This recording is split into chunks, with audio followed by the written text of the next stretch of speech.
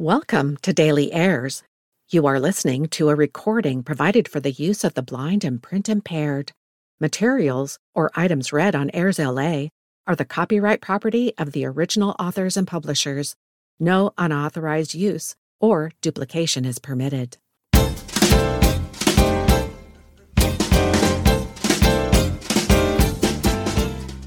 There's something new on Airs LA every day. I'm your host, Annette Rowe, and every Monday, I review varying events that happen during this week in history.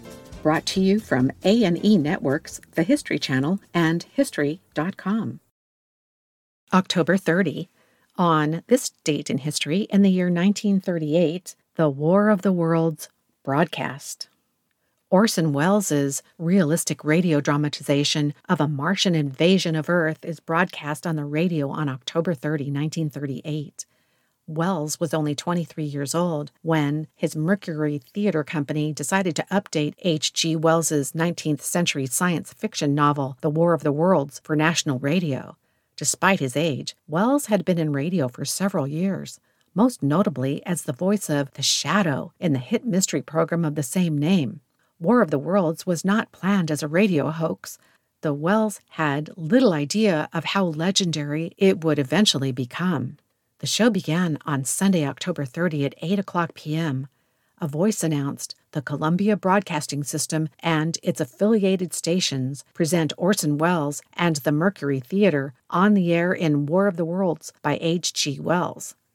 Sunday evening in 1938 was prime time in the golden age of radio, and millions of Americans had their radios turned on. But most of these Americans were listening to ventriloquist Edgar Bergen and his dummy Charlie McCarthy on NBC, and only turned to CBS at 8:12 p.m. after the comedy sketch ended and a little-known singer went on.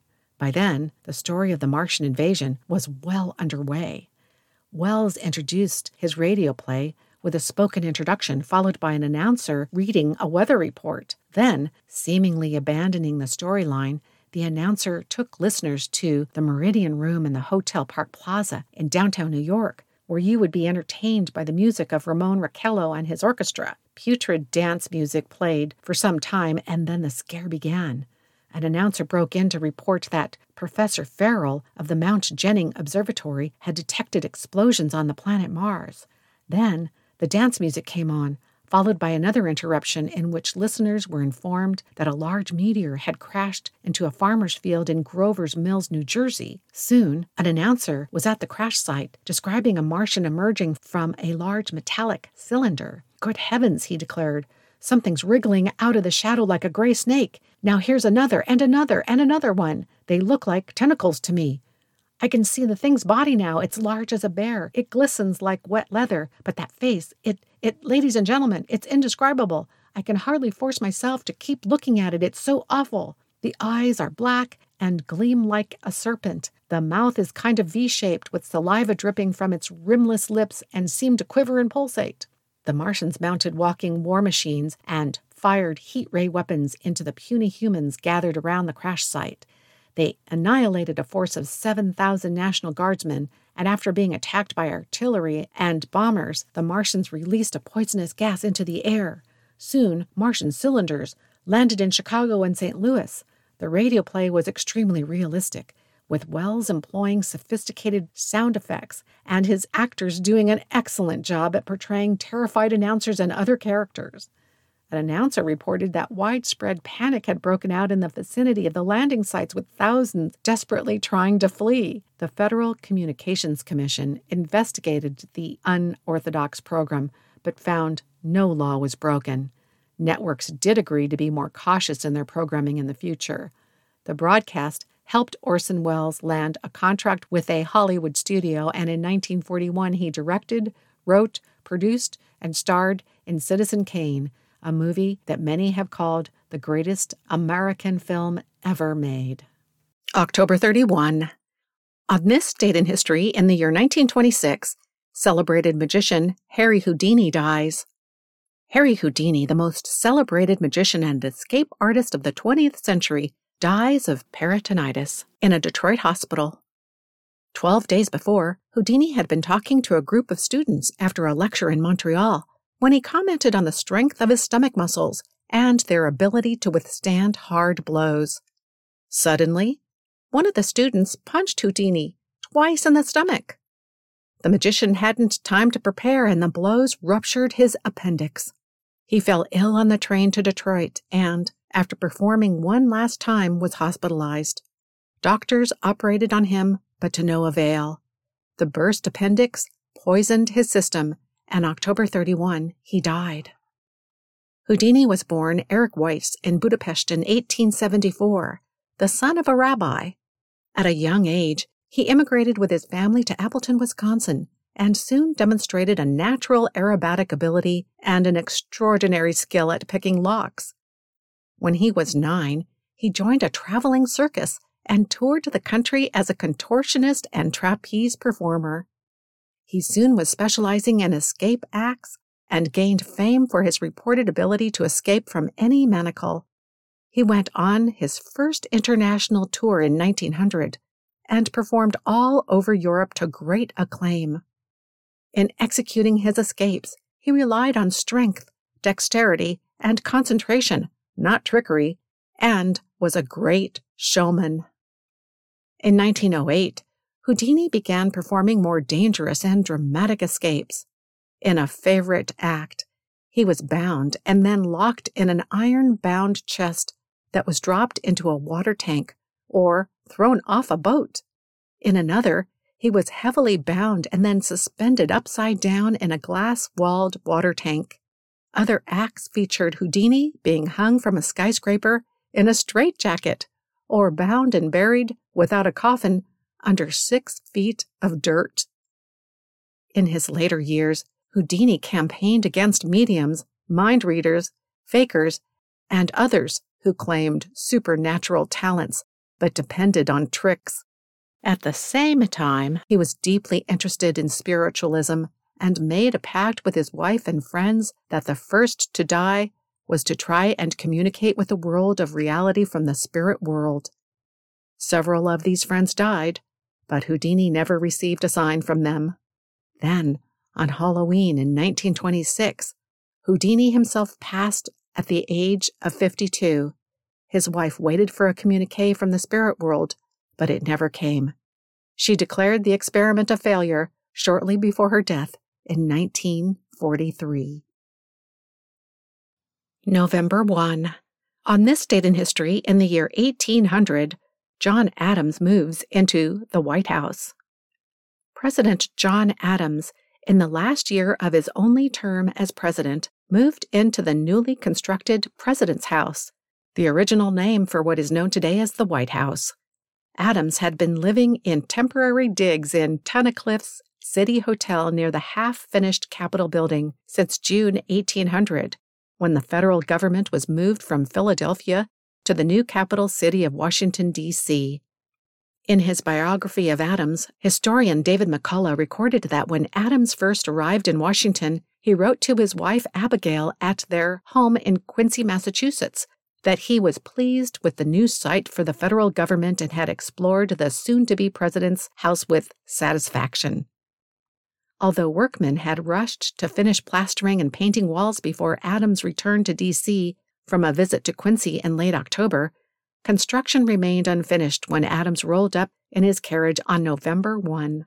However, the Adamses' furniture from their Philadelphia home was in place and a portrait of George Washington was already hanging in one room. The next day, Adams sent a note to Abigail, who would arrive in Washington later that month, saying that he hoped none but honest and wise men shall ever rule under this roof. Although Adams was initially enthusiastic about the presidential mansion, he and Abigail soon found it to be cold and damp during the winter. Abigail, in a letter to a friend, wrote that the building was tolerable only so long as fires were lit in every room. She also noted that she had to hang their washing in an empty audience room, currently the East Room. John and Abigail Adams lived in what she called the Great Castle for only 5 months. Shortly after they moved in, Thomas Jefferson defeated Adams in his bid for re-election. Abigail was happy to leave Washington and departed in February 1801 for Quincy. As Jefferson was being sworn in on March 4, 1801, John Adams was already on his way back to Massachusetts, where he and Abigail lived out the rest of their days at their family farm. November 2. On this date in history, in the year 1986, Greta Waitz wins her 8th New York City Marathon. Norwegian distance runner Greta Waitz wins her 8th New York City Marathon. She finished the 26-mile, 385-yard course in 2 hours, 28 minutes, and 6 seconds, more than a mile ahead of the second and third place women in the race. Waitz had won her first marathon in New York in 1978, and she won the New York City Marathon again in 79, 80, 82, 83, 84, and 85. In 1988, she won it for the 9th time, something no runner has ever done in any marathon. Waitz grew up in Oslo, Norway. She won national and international titles in shorter distances, 400 meters, 800 meters, 1,500 meters, 3,000 meters, and the metric mile. But she had never run a marathon before in 1978, when Fred Lebow, the director of the New York race, called her and invited her to participate. He never thought I would complete the race, she remembered later, but he needed a rabbit, someone who would go out strong and set the pace for the elite women. Waitz agreed and set out for New York with her husband, Jack. The furthest she ever run was 12 miles. The night before the race, eager to celebrate their second honeymoon in Manhattan, the two went out to a swanky restaurant where they ate shrimp cocktail, filet mignon, and ice cream, and plenty of red wine. The next morning, bright and early, the 25-year-old Waitz started the marathon at the front of the pack and stayed there. But as the race dragged on, she started to wonder what she'd gotten herself into. I continued running strong, she remembered, but having no idea what mile I was on or where this place called Central Park was, I began to get annoyed and frustrated. Every time I saw a patch of trees, I thought, oh, this must be Central Park, but no. To keep motivated, I started swearing at my husband for getting me into this mess in the first place. When she finished the race, she hurled her shoes at Jack's head, but she won, and she'd set a new world record, 2 minutes faster than the old one, of 2 hours, 32 minutes, and 30 seconds. The next year, Waitz quit her teaching job and started running full-time. She won the silver medal at the 1984 Olympics. Norway, like the United States, had boycotted the 1980 Games in Moscow. Along with her 9 New York City Marathon titles, Waitz set 10 world records in the 3,000 meters, 8,000 meters, 10,000 meters, 15,000 meters, and 10 miles, along with the marathon. Waitz retired from competitive running in 1990. She became a health and fitness expert and running coach in Oslo. In 1992, she accompanied Fred Lebow as he ran his own marathon for the first time while he was in remission from brain cancer. In 2005, Waitz was diagnosed with cancer herself. Still, I'm going to be in the marathon again, she told reporters. And you know, I've won most of the races in my life. I expect to win this one too. She died in 2011 at age 57. November 3. On this date in history, in the year 1948, a newspaper mistakenly declares Dewey defeats Truman. The Chicago Tribune jumps the gun and mistakenly declares New York Governor Thomas Dewey the winner of the previous day's presidential race against incumbent Harry S. Truman in a front-page headline, Dewey defeats Truman. Many of America's major newspapers had predicted a Dewey victory early on in the campaign. A New York Times article editorialized that if Truman is nominated, he will be forced to wage the loneliest campaign in recent history. Perhaps not surprisingly then, Truman chose not to use the press as a vehicle for getting his message across. Instead, in July 1948, he embarked on an ambitious 22,000-mile whistle-stop railroad and automobile campaign tour. At every destination, Truman asked crowds to help him keep his job as president. His eventual success in the election of 1948 has been largely attributed to his direct interaction with the public and his appeal to the common voters as the political underdog. At the end of one of his campaign speeches, voices in the crowd could be heard yelling, "Give 'em hell, Harry!" It didn't take long for the phrase to catch on and become Truman's unofficial campaign slogan. In a now famous photograph snapped in the early morning hours after the election, a beaming and bemused Truman is shown holding aloft the Chicago Tribune issue that had wrongly predicted his political downfall. Truman defeated Dewey by 114 electoral votes. November 4. On this date in history, in the year 1922, the entrance to King Tut's tomb is discovered. British archaeologist Howard Carter and his workmen discover a step leading to the tomb of King Tutankhamun in the Valley of the Kings in Egypt on November 4, 1922. When Carter first arrived in Egypt in 1891, most of the ancient Egyptian tombs had been discovered, though the little-known King Tutankhamun, who had died when he was 18, was still unaccounted for.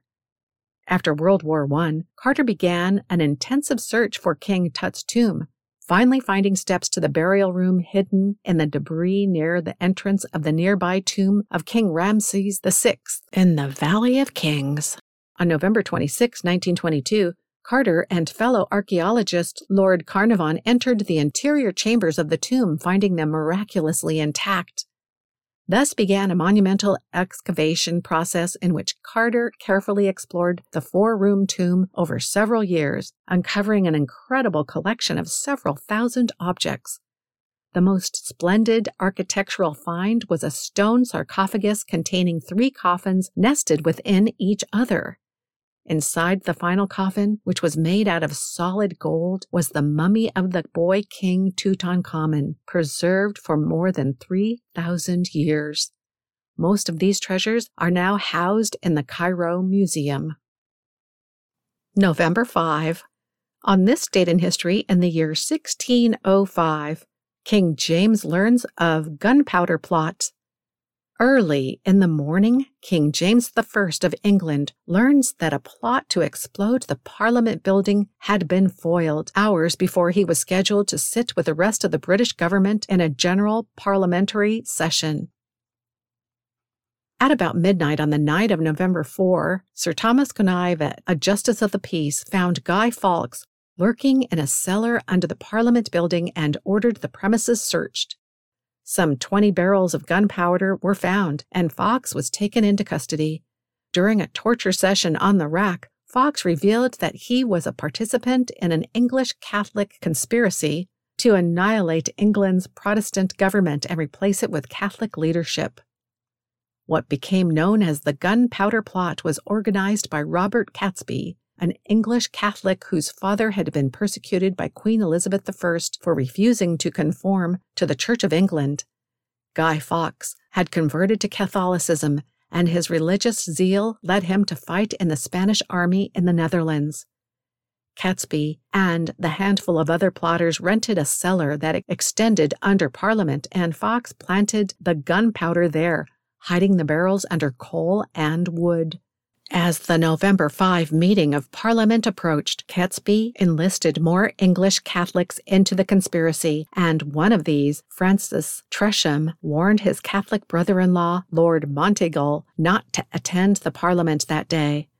Monteagle alerted the government, and hours before the attack was to have taken place, Fawkes and the explosives were found.